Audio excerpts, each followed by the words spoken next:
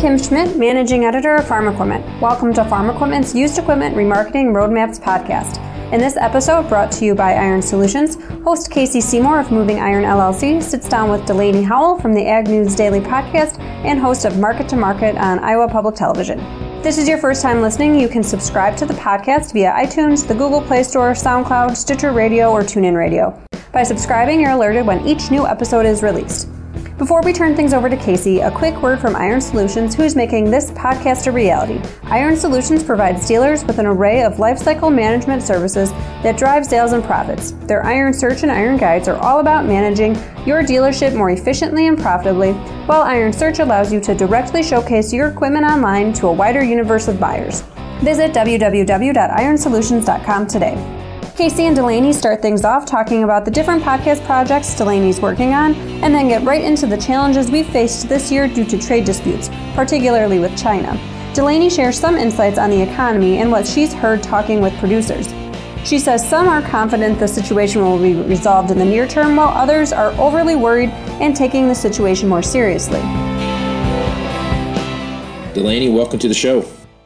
Thanks, Casey. Thanks for having me. That's my pleasure. So let's talk about your the podcast that you have and the podcast network that you're getting ready to launch here.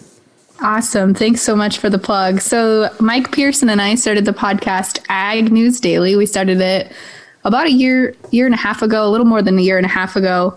And it's a daily podcast, 30 minutes in length. And we focus on pretty much anything across agriculture. We kind of cover the gamut of news, trade, policy, commodities, interesting farmer stories. So we like to just shake it up a little bit, but definitely focusing on the news and what's going on kind of day to day in agriculture. And then we're also launching a podcast network here in about a week and a half, 2 weeks. And it's going to be called the Global Ag Network. And basically what we're doing is we've gone out and searched for podcasts focused around agriculture, and we want to bring them together in one community basically for podcasting. So helping them market and monetize and brand podcasts. And we want to position ourselves to be kind of like the next big thing in ag media. And that's a network around podcasting, because we think kind of we see that as the next really big trend here in agriculture for people to get news and information as the millennials and the young people come back to the farm. Yep. No, I think podcast is a great way to get information out there. It's replaced all the commercial soaked TV that you get to watch anymore, or radio that you get to listen to anymore. So I think the long form idea there of podcasts have really has exploded over the last couple of years. Yeah, and it's really taken off. I do too. Yeah, absolutely. I agree. The podcast network you started here, one of my favorite podcasts on there is Dryline Farmer Podcast. Yeah. Those guys those make me laugh. They get me through my Wednesday. So they're not really politically correct, but they certainly have a good time, and we like them. We wanted them definitely to be part of the network. Yeah, so they just bring kind of some spice to agriculture, I think. Yep, they do. They make it fun. So yeah. They do. I enjoy that one a lot. So well, talk to me a little bit about your background and how you got to this point in your life. Sure. So I grew up on a farm in southeast Iowa, pretty near the Iowa City, Muscatine area. And I lived on a row crop farm. We still do raise corn and soybeans, a little bit of cover crops and some winter wheat every now and then. And we also do custom background feeding. So we run right about 1,000 head of feeder cattle in feed and covered hoop shed buildings, but we've kind of done everything under the sun. I mean, at one point we had hogs we raised for Nyman Ranch. We have had goats that we raised as 4-H projects. We have chickens. So we've kind of dabbled in really everything, but primarily focusing on cattle and crops. So I grew up with a passion for agriculture. And it's funny, my dad always makes fun of my oldest brother and myself. And he's like, really, out of all three of my kids, I figured you two would be the least likely to be involved in ag. And now my oldest brother works on the farm with my dad, and I've kind of taken a career here in ag media. So you never know really what's going to happen. But after high school, I went to Northwest Missouri State and got a degree in agricultural science with a minor in broadcasting and international studies. And then decided to do my master's degree online through Texas Tech. So I'll be finishing that up here in December through Tech for agricultural communications. And so I just do a bunch of ag media stuff. I stepped in as host of Market to Market, which is a PBS national agribusiness show back here in February. So I've been doing that about 7 or 8 months now. And then Mike and I have the podcast. I do some freelance media for AgriPulse, This Week in Agribusiness, Your Ag Network, and a couple other smaller publications. But I just really like talking to farmers, talking to producers, getting agriculture's story out there, and then also helping connect, some of the people working out in the field or working day to day that don't have the connections in DC or know what's going on always in DC. I like to help connect those two groups together and kind of bridge that gap, because there's definitely no shortage of topics right now. No, that's for sure. There's plenty of stuff to talk about, and yeah, there's no lack of it. But I will say that I like what you and Mike are doing. I like that podcast. I get a lot of good information from that, and I've had the chance of having Mike be a speaker at one of the events I put together, and he's a wealth of knowledge, and he's a good speaker too. Man, the guy's got a lot of charisma, and he's funny. He's got good stories to tell, So I got to keep him on a leash sometimes, but I can rein him back in. I can see how that would be something you'd have to do there. So, all right, so let's jump into a little bit of trade talk. This trade thing's been going on for a while now, and it's punch me, I'm going to punch you back type mentality. I think they have when they Trump administration and the Chinese and how that whole thing is working out. We've been seeing some stagnation there when you look at pricing, but I'm more concerned about what happens after the first of the year when the scheduled yearly export of soybeans to China starts to happen. What does that look like? So in the conversation that you've had with the powers that be and the people in the know, what's the feel of the trade situation right now? Yeah, I think from a producer standpoint, we're kind of in a mixed bag here. I think talking to a lot of producers, some are in the mindset of, it's going to get resolved. It's not that big of a deal. We're going to see it taken care of by the end of this year in December here. And then we have kind of the opposite end of that, and producers who are overly worried and overly planning ahead. And I'm not going to say overly planning ahead, but are definitely taking it a lot more serious. And I think that those producers that are taking it serious are probably in the right mindset, because I do not think it's going to be resolved by the end of this year. I mean, we've seen a couple lower level rounds of trade talks between the US and China, but at the end of the day, I don't think we're really seeing any moves here. I mean, at least we have now some new trade talks in the works with Japan. The recent announcement that the US and Japan were now going to be negotiating some bilateral trade talks. We're hopefully getting closer to either a bilateral trade deal with Mexico or possibly getting Canada to step in last minute and resolve NAFTA. So I think we have a couple good things going for us. The EU has definitely picked up on soybean exports for this year, but it's not enough to fill the void that China would fill at this point in time. And then when you look at what's going on in China, we've got the African swine fever situation. And I was at a conference yesterday in Kansas City. AgriPulse puts on an annual Ag Outlook Forum, and they had a lot of great speakers there. But one of the folks was talking about the African swine fever and said if China culls their hog herd by even 5 to 10% of their hog herd, if they cull it just 5 to 10%, that's the equivalency of what they would usually source from the US in soybeans. So add that factor in there, and it's not looking very positive for US soybeans. Right. Yep. The one thing that I found to be a little bit disheartening was when the Chinese had that scheduled talk, and they postponed it till after the midterm election in November, which is a political move. And I think that was absolutely a political move. Yeah, that was no doubt in my mind. That was a calculated thing. That wasn't on. Our schedule got full, so now we have to move back. Yeah. It was a calculated thing. But I think producers need to know too. China is setting themselves up to be the number one nation. I mean, they have this mission called China 2025. And so I encourage folks listening to do your own research on that. But basically, China's investing infrastructure in other countries like Brazil and Africa. And they're trying to create state-run organizations to compete in the global marketplace. And state-run organizations don't function the same way that a capitalist organization would. They get state allocated dollars. The state helps them like if they were to file bankruptcy, the state would go in then, of course, and fund them or help give them some help. And China is trying to do this by 2025. So I think that whether or not you agree with President Trump's stances on things, I'm not sure tariffs were the best way to go about this. But at the end of the day, I think China needs to be held responsible. And this was apparently the best way President Trump thought that was to be. So I'm not sure I agree with tariffs as the best standpoint, but I think something needed to be done. The one thing I think is going to have a bigger effect on the trade thing is China's overall economy. So if you look at the economy right now, their stock market's off about 20% since before the tariffs started. And I think this last round of tariffs that we put in, I think there might be another $250 million worth of tariffs to slap on stuff, and we'd pretty much have tariff on everything, and there would, pretty much across the board. Yeah. How long are they willing to let it affect their economy before they have come back to the table a little bit with all right, let's figure this out?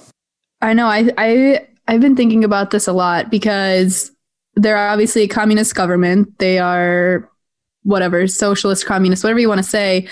I am curious to see, because I imagine at some point in time, their people are going to start maybe not going hungry, but they're going to have a hard time buying food or feeding all of the mouths that they have in China because it's the world's largest population and they get a lot of food stuff from the United States. And not only that, but the United States has the safest food source. So, there's this old principle that when people go hungry, things start to go bad and people start to revolt. So I think it's going to be interesting to see if the Chinese people place some pressure on the Chinese government to, get back to the negotiating table, or will the Chinese government finally decide, okay, we don't want to let our people starve. We probably need to have some sort of talk with the U.S.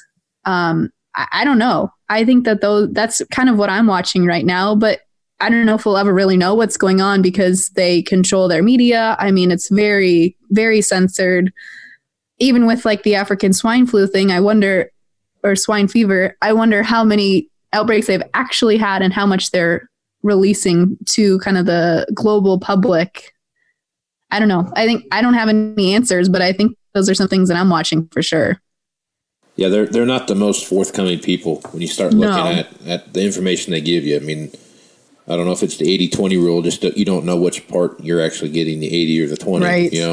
Yeah. It's been that way with their economy, with their currency, across the board. They've been not necessarily upfront with the world when it came to all the things they're doing, and now it's getting harder to kind of hide those things because of the situation that we see. So, what are some of the long-term effects you see from this trade situation? I mean, China has to buy soybeans from us. I mean, there's not enough soybeans in the world that they can source other places. I mean, they ultimately have to buy them from us.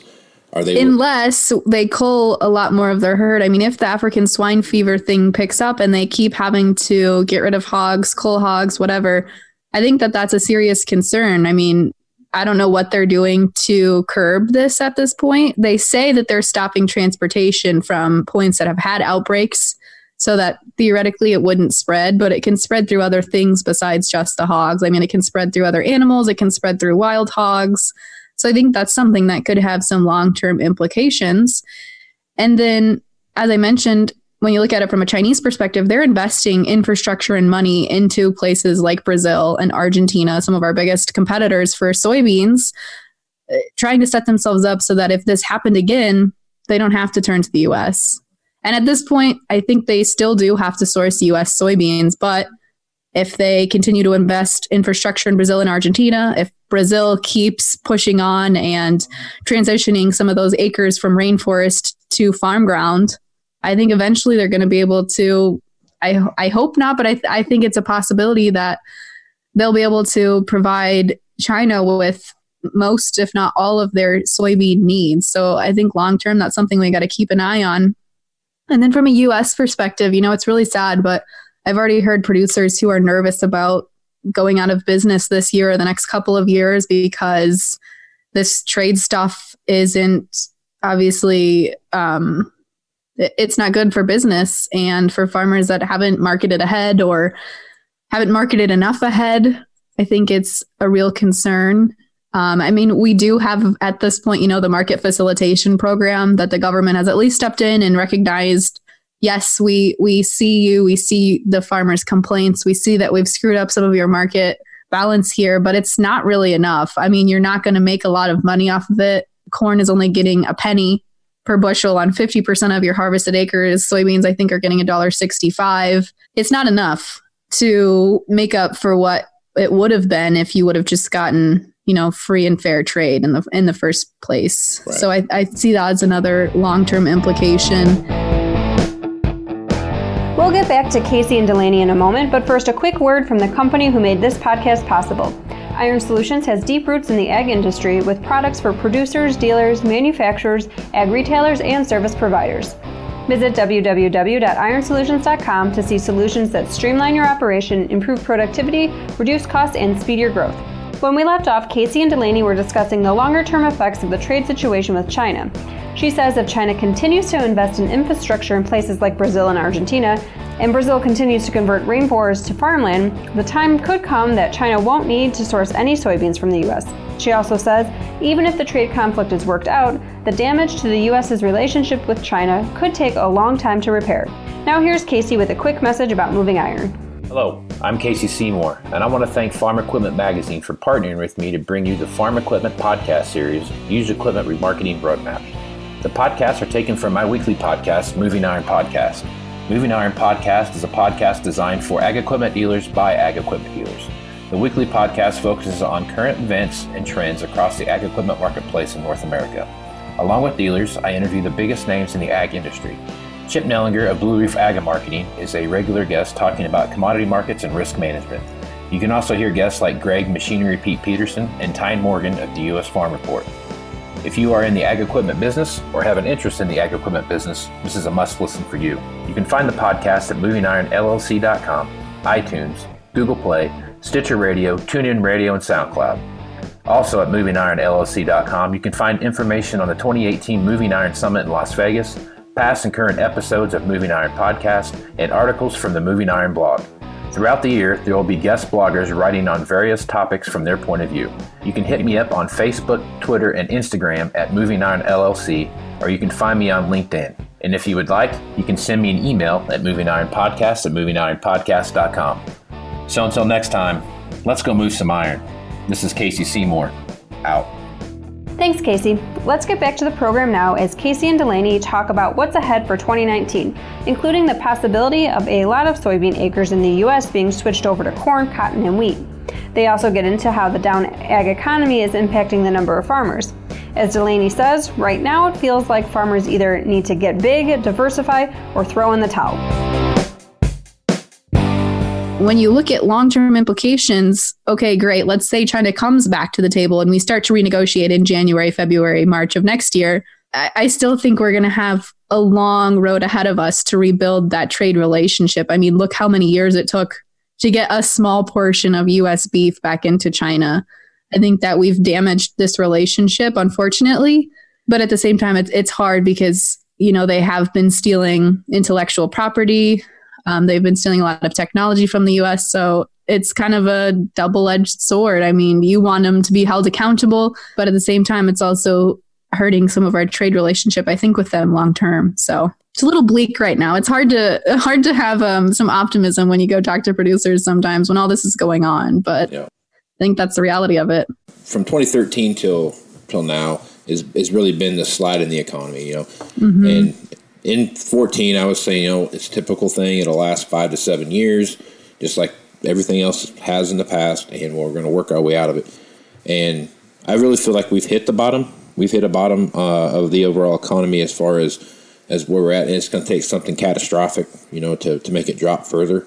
There's not going to be a gradual slide anymore, I don't think. I think it's going to be, if you look at the markets, you can see the kind of bouncing across the bottom when you look at pricing. One day's down, next day's up, might stay up for a couple of days, might stay down for a couple of days, but there's that bouncing across the bottom, for lack of a better term. If the trade thing doesn't get taken care of in the next 12 months, we go through the winter and into the next spring when planting starts and there's still an issue there, I got to think that would be one of those beginnings of a catastrophic event that could cause a slide further down. I mean, what's your opinion of that?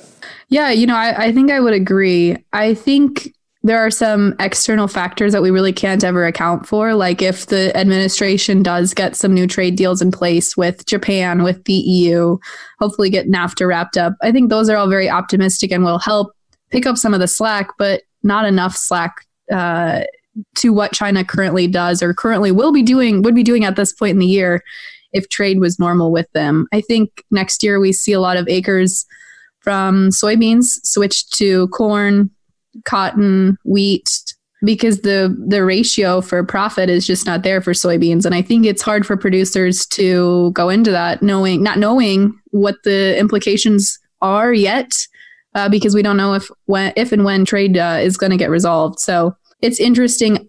I've heard from a couple of market analysts and folks who do kind of more of the economy side of things. They don't think we're at 1980 farm crisis levels yet, but they're definitely seeing some patterns and trends that would indicate that we're potentially setting ourselves up for another cyclical cycle like that.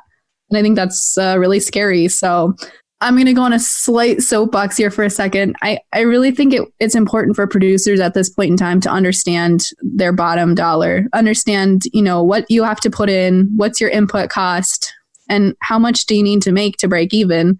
And when you get prices that show that you're breaking even, show that you're making money, I would take them, because who knows what's going to happen in a month from now, a year from now. So if you know what you need to survive, what you need to make money on, I definitely wouldn't hold out and think, oh, we're going to get a rally. Oh, there's going to be a better price later, because in this uncertain trade climate, I'm not sure that that's going to happen. No, that's a great point. I mean, if you're making money, sell. And if it goes back up again, sell it again. You know what I mean? It's right. Just, there's no need. Like you said, it's so these rallies that we have are 24-hour rallies. Yeah. Maybe 48 hours. I do a thing with Chip Nellinger in the morning, and we talk about, what's happening in the markets and how that looks and what's going on there. And it's, it's all driven by a tweet or a new report that comes out. And I know. I mean, it's so very just cyclical in the news cycle. It's a 24-hour news cycle, and that's about how long these rallies are going to last. It seems like that we've been watching go, and you need to be, the plan is so important that when you see that coming, make sure you do it, make sure it happens. Yeah, make sure you execute that plan. Yeah, absolutely. So that is a good segue into what we've been talking about here. We've hit on a little bit, but the overall health of the economy that we see out there in the ag environment right now. So I watch, being on the equipment side, we see guys, some guys are getting bigger, some guys are retiring and saying, there's nothing for anyone to come back to. And if they did come back, there's not enough here for me to retire on and them to live on. So I'm going to just cash print my ground out and go on my merry way and enjoy life. Then you have the guys that are getting squeezed out. Yeah. Every time there's a downturn, some of this stuff happens, and right now when I look out there, I see that 3,000-acre farmer is the one that's really being squeezed the hardest, just because of their ability to compete in the marketplace and how hard that is becoming. What's your feel for that, and what do you see out there, and how do you kind of interpret what's going on out in the ag economy right now? I mean, at this point, what do we have? Maybe 240,000 farmers in the entire U.S. I think it's something like 240,000, somewhere right in there. That number, I think, is going to get smaller if we keep seeing trade stuff like this. But I think one bright spot is a lot of farmers have recognized this and have been looking for opportunities to diversify their operations, to not raise just your traditional corn and soybeans and hogs and cattle. They're looking for ways to make extra money by raising maybe organics or doing some sort of farm to table or marketing directly to their consumers or to their retailers. I think that at this point, you kind of maybe need to start looking at that stuff, especially if you're a smaller farmer, which is awful. And that's not the way it should be. I don't think that we should be in a system that creates winners or losers, but it feels like right now you either have to get big, you have to diversify, or you have to throw in the towel. And I think that's so unfortunate because we're losing our farm community and we're becoming further and further removed from the farm, and people are less and less understanding of the farm community in general. I mean, I live in Des Moines, and that's a really metro area, and a lot of people don't understand what I do. They don't really probably have any interest in understanding, and I'm a little scared for the future of agriculture. I mean, I think there's a lot of good things going, but there's also a lot of uncertainty. So I don't know. I think it's a little bleak right now, but I'm hoping maybe we can have some trade stuff in place here with some other countries, maybe give us, some bright spots in agriculture. But yeah, it's a little bleak, Casey. I'm not going to lie to you. How much of interest rate talk have you had with producers and then just other lenders or lawmakers or whoever that might be? How much interest rate talk have you had, and what's the concern there? At this point, I haven't had a lot of interest rate talk. I think from a banking standpoint, lenders are going to keep lending money to farms. I mean, because their option is either let the farmer declare bankruptcy and that bank never gets paid back their money, or continue loaning to farmers for operating capital and hope that we hit an upcycle. I think cash rent could potentially, I don't know, I hope it doesn't increase, but when you look at the amount of farm ground that's, cash rented by folks that don't live on that land. So it's not independent landowners, but landowners that live in, like big cities and are just maybe cash renting out their ground to like an absentee landowner type. Yeah, an absentee landowner. They don't understand what agriculture is going through because the rest of the economy is doing relatively well. I mean, we've seen strength in the rest of the economy since President Trump has gotten into office. It's just agriculture that's having a pretty down time right now. So I think cash rent is a concern from absentee landowners. I think input cost wise, we're doing okay there. I think farmers recognize that they don't have a lot of extra this year. They've got to tighten their budget. When we look at interest rates, the Fed is, of course, increasing inflation rates here over the next year, but I think interest rates will probably hold steady at these rates from what I've talked to. And like I said, it's been pretty small conversations at this point, but I don't see those getting raised a lot at this point just because farmers can't afford it. So if you listen to what the Fed says, they've talked about maybe raising it 2 more times before the end of the year. At a 0.25%. And if they maintain the same 3 times a year deal next year that they've talked about, from where I'm at, we could be looking at 6 and 7% interest rates on just a standard.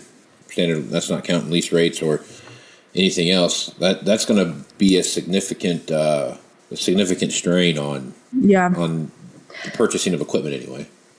Well, I think that's true, and then I think that kind of opens the gate to what I would call alternative loaners. So people that are working with banks or farmers who have higher debt load. I have worked with a couple of alternative lending firms here in Des Moines. There's one called Kinterra, and they work specifically with loans or work for loans for farmers who have, a lot of debt, who maybe can't get a traditional loan through a bank. And I see maybe that kind of becoming more of a popular thing, an alternative loan or a type B kind of a loan where it's a longer term fixed rate. And maybe that's an option for farmers who want to continue farming but don't have the operating capital at this point in time.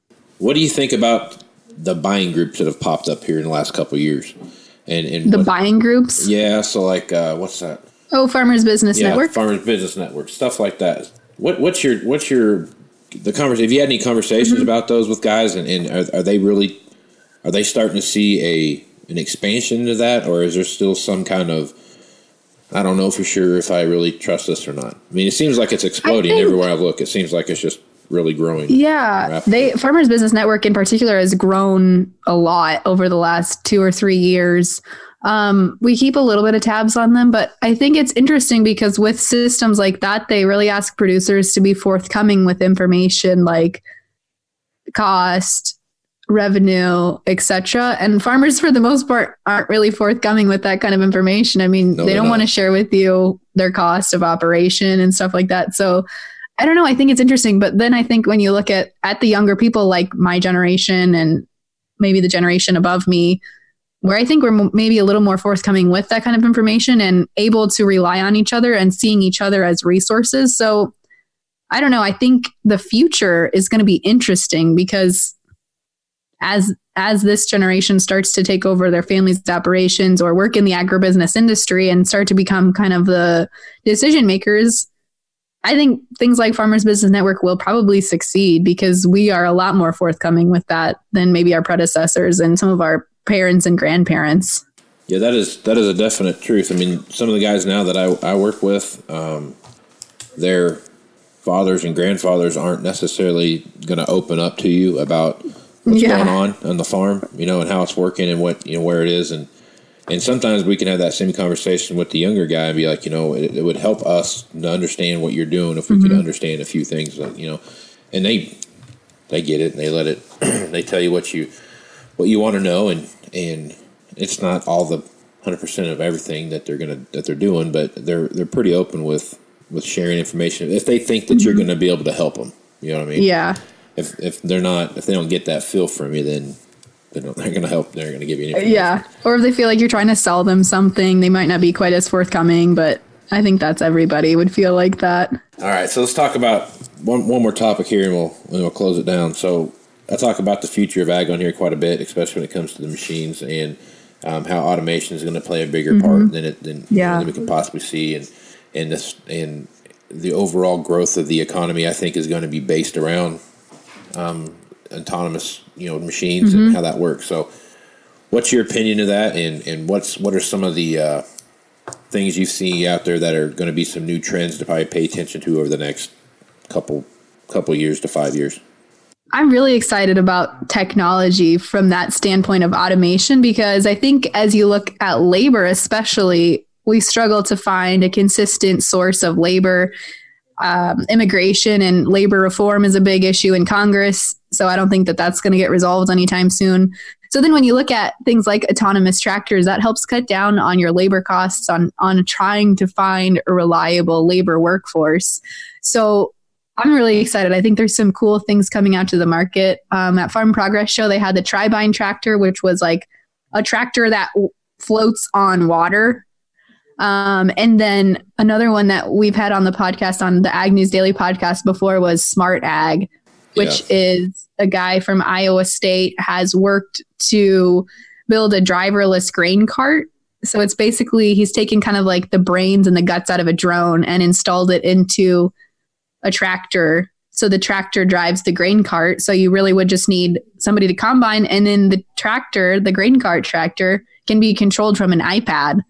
So I think that's coming down the pipeline soon. I mean, they're doing a commercial test launch this fall. And then I think, we're already at auto steer in a lot of combines and tractors. So I think we're probably close to the point where we won't ever need anybody sitting in a combine or a tractor again. And that's going to be really neat. I'm sure there's going to be some years of trial where it's maybe not going to work 100%, or maybe it'll have some accidents, or it'll drive itself into a pond. Who knows? But I think there's some really cool stuff coming down the pipeline. I think it's going to be expensive to start out with, as it always is. But hopefully producers see some sort of cost benefit by not having to find workforce and labor.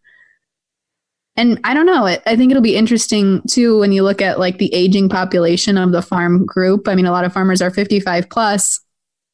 I don't know if this will, if automation, stuff like that, will that even raise the farm age more, because guys are then thinking, oh, I don't have to do anything. The tractor will just drive itself. I can farm till I'm 75, 80 now instead. So I don't know. It's going to be really interesting to see, I think.